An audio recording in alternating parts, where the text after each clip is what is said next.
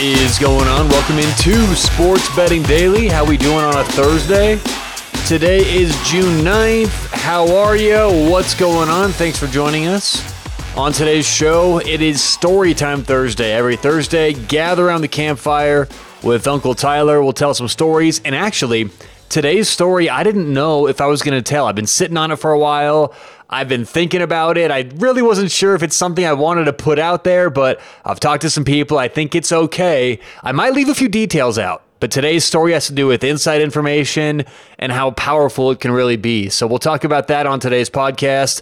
Remember, Thrive Fantasy is the only place where you can play daily fantasy-style games where you build a lineup with player props. I promise you, if you like betting player props, you're going to love Thrive Fantasy. They're changing the game. They're making player props available in so many different ways. I guarantee you it's worth it. It's fun, and you can make more money than you can at other sports books. Online, thrivefantasy.com, or download the app. Put in promo code SBD. That's SBD for Sports Betting Daily. SBD. That's going to get you a 100% deposit bonus up to $100. Thrive Fantasy, promo code SBD. All right, so let's get to it. Today's story is, I don't know how long this is going to take because I am going to keep a few things out here or there. I want to make sure to protect the person who I'll be talking about, and frankly, I want to make sure I'm protecting myself as well. But all right, here's how it goes. So this is late 2018, and I'd only been betting professionally for about a year or so. And believe it or not, I think everyone who does this for a living experiences the same thing I did, which is you don't really, truly 100% know you're a profitable sports bettor until after several years of doing this. Anyone can have a good month, good season, good year, even a good couple years. But it takes a long time to really know that you have an edge and that you know what you're doing long term and that you can count on this as a profession and a way to make money. So when I was still when my confidence, I guess, was still at its lower point and I wasn't really sure, I thought I knew, I thought I was, getting somewhere. I had been doing a lot of homework and I'd been studying other professionals, studying how people had been winning. And a common thing that I came across was in the 80s and 90s, even early 2000s, inside information was one of the key ways that people beat the market. And just to reiterate why that's important, if you have information that sportsbooks don't have, by definition, their line will be wrong if the information is important enough or impactful enough on the outcome of the game. So let's say Tom Brady's hurt and we know about it, yet the sportsbooks don't. Obviously, that's going to be a big deal, right? So that's how inside info works, but it only works if you know something no one else knows, or very, very, very few people know. So I went to social media, and I went to Facebook. Yes, believe it or not, I was on Facebook, was one of the more popular social media platforms, but way back in 2018. But I went on Facebook, and I started looking. And I started scouring, looking for potential inside information, people who I could use. Now, I had read in certain books, certain magazine articles, that the way that, Billy Walters, right? He's one of the more famous ones, or other people used to get information, was to go inside the locker room, was to find the water boy, and to get the water boy to give him information, and they would pay the water boy enough to where it would be worth his while, right? So I kind of took the same approach, but I wanted to be very, very, very, very careful because I didn't know anyone. I didn't have any connections. I didn't want to be messaging people on Facebook asking to give me sports betting advice. By the way, sports betting was illegal across the country except for Nevada in 2018. So I had to be conscientious of all this. I had to be very, very aware of everything that was going on, right? Obviously, you can understand why I want to be careful with this story. A lot of loose ends here. But eventually, it probably took me a good 6 weeks to maybe 2 months to where I found someone who I felt comfortable even messaging. And I'm not going to lie. I messaged one person and they ended up saying yes. Okay, so we'll get there in just a minute. But this person was an assistant. I'll give you this. He was an assistant equipment manager of a hockey team I'll even say this, in the Pacific Division. So in the Pacific Division, he was an assistant equipment manager, and I knew this for a couple reasons.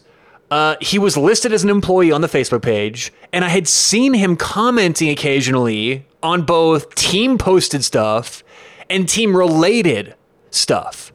Seemed like a young kid, and I didn't feel like if this went wrong, I didn't feel like it could have absolutely been an error on judgment on my part, right? I'm not saying I knew it was going to go well, but I just had a feeling that based on his profile, based on everything, I'm just like, look, even if he doesn't agree with sports betting or doesn't want to do this, he may not go rat on me, right? Because that would be trouble.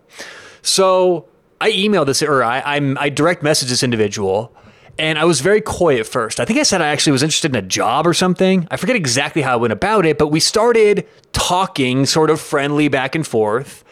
And to be honest, I never, ever flatly came out and said exactly what I was doing. I think it's because I was just so terrified. Even though I felt okay about this person, it was, I was just trying to be safe. So I never actually told him what I was doing. I certainly strongly implied, if he could read between the lines, I'm sure he would understand.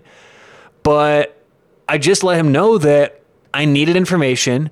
This information was I was the only one who was going to use it, and it was part of what I did for a living. Certain things like that. So we agreed on a monthly monetary exchange.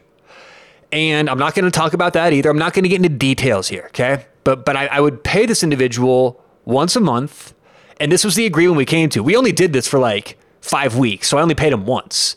And it ended poorly, which I'll get to in a sec. But our agreement was a certain amount every month. And what would happen was he would contact me when there was something, and I kind of left it up to him. So he was actually, he gave me a lot of stuff I didn't need, right? He would say stuff that was either not useful, like, player X, player X has a stomach ache. Well, if player X has a stomach ache, how often do we have a stomach ache at like 11 a.m.? And by 2 a.m. we're okay. Okay, and we're not professional athletes. So it's tough for me to use a day before a game, so-and-so has a stomach ache. You know what was great, though? Information about hearing if a player slept well. Information about hearing relationship news. I mean, the equipment managers, they don't necessarily have these conversations with the players, but they overhear players talking all the time. I mean, the stuff that I would hear, hey, so-and-so, he wasn't hungry at lunch, it was crazy. And this person went over the top. I think they kind of, in a weird way, liked it too. I don't know, but I do know this. In those roughly 5 weeks, when I was still very green in sports betting, I was still new at this, right? I could have never done a podcast. I didn't know nearly what I do today. It takes a long time to understand really how this industry works. And those 5 weeks, I got some of the best information I've ever gotten betting sports, public, private, whatever. And I made pretty good money compared to what I would expect betting this one team for that month plus.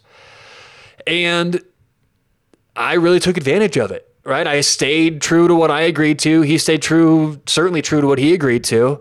And it was interesting because I figured, eventually if he knew or suspected what I was doing, why didn't he ask, right? Why didn't he ask for some picks or whatever? But we never got that far. One day, right? So eventually this was going well. Everything was running smooth. And then one day I get a phone call. And the phone call is from a block number. I forget what it said, either like no caller ID or something like that, right? And I answered it, and which is funny because like in 2018, I don't know about any of you. I get so many spam calls these days. I get so many ridiculous calls. I just don't answer a lot of those now, right? But in 2018, I was. And so I was answering calls like that. And I picked up, and it was weird. It was a very, very shady phone call. And you know what? For years, I always expected it to be one person, and I'm not so sure now. So here's what happened. And it was not the guy who I've been talking to, because we didn't really do much over the phone. It was a lot of messaging. and emails, and we had like an encrypted messaging app where you could send messages and it didn't save, or it was like I don't know, it was just encrypted. You couldn't like get it anywhere else. You couldn't pull it from any server. So that's mainly how we communicated. So I didn't really talk on the phone that often. So I was a little worried at first when I got this phone call after a minute or so, because they asked if I was who I was, and I said yes. And then they immediately said that if I were to ever contact this individual again, it would be very bad for me. And they themselves were brief. And you know what's funny is, well, this scared me. Okay, this terrified the shit out of me. I never contacted that individual again. I deleted him on Facebook. I deleted everything. I deleted our conversations. I deleted the account that I was using to message him with, because it wasn't my account. That's how careful I was being in the first place. And I completely severed ties at that point.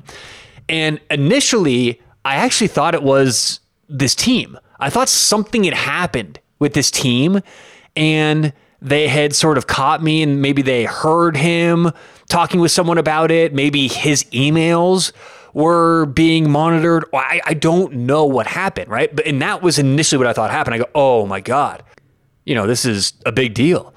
And I was like shaking right there. Like my hand was shaking. Even like remembering how I felt, it's sort of like getting my heart going, because I had no idea what had just happened.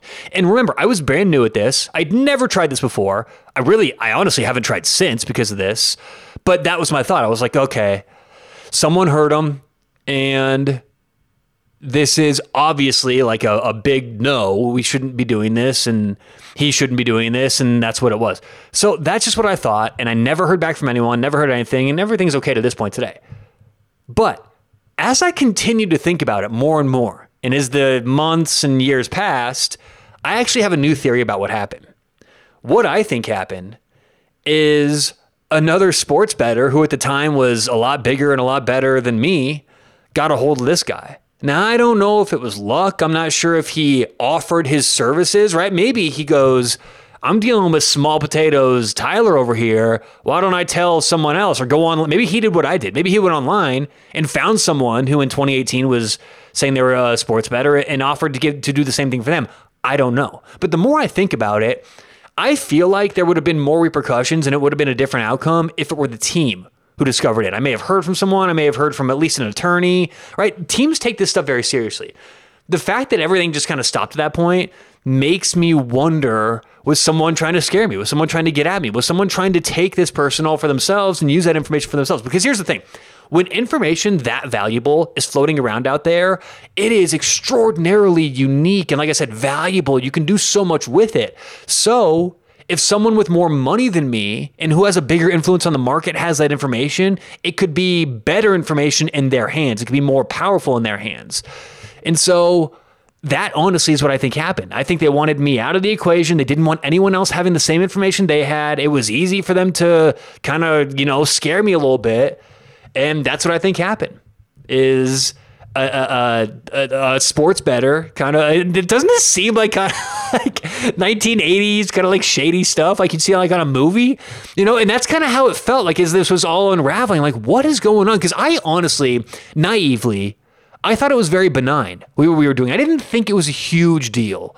But now I realize that it really was and still is, right? That is a very good way to beat the market, is to get information like that. But that's my story for today, and I didn't want to go into too many details. I want to talk about the team or the person or any of that stuff. I don't know. I haven't talked to them since this happened. It's been years, but that happened to me. And, it was crazy. I've been sitting on that one for a while, but inside information, I mean, look, if you're going to take something from this, inside info is still floating around out there. It's very powerful. The leagues are watching it though. And here's the thing, regulation of the industry breeds that out. Because what happens is, let's say there's inside information on some like Temple game and like Temple basketball, and all of a sudden, when the average college basketball game gets like maybe $10,000 of action and Temple themselves has gotten $50,000, that puts up a red flag, right? And people investigate. So that's how regulation helps, is it's tough to get away with inside info because you can't really steam things up anymore without making a huge scene or, making what you're doing very well known. But very interesting story, very crazy, and hope no one else out there has had to deal with that. But if you had, that means at least for one point in time you had access to some inside info. So either way, thanks for listening. Good luck whatever you have going on today or tonight. We'll talk to you tomorrow on Sports Betting Daily.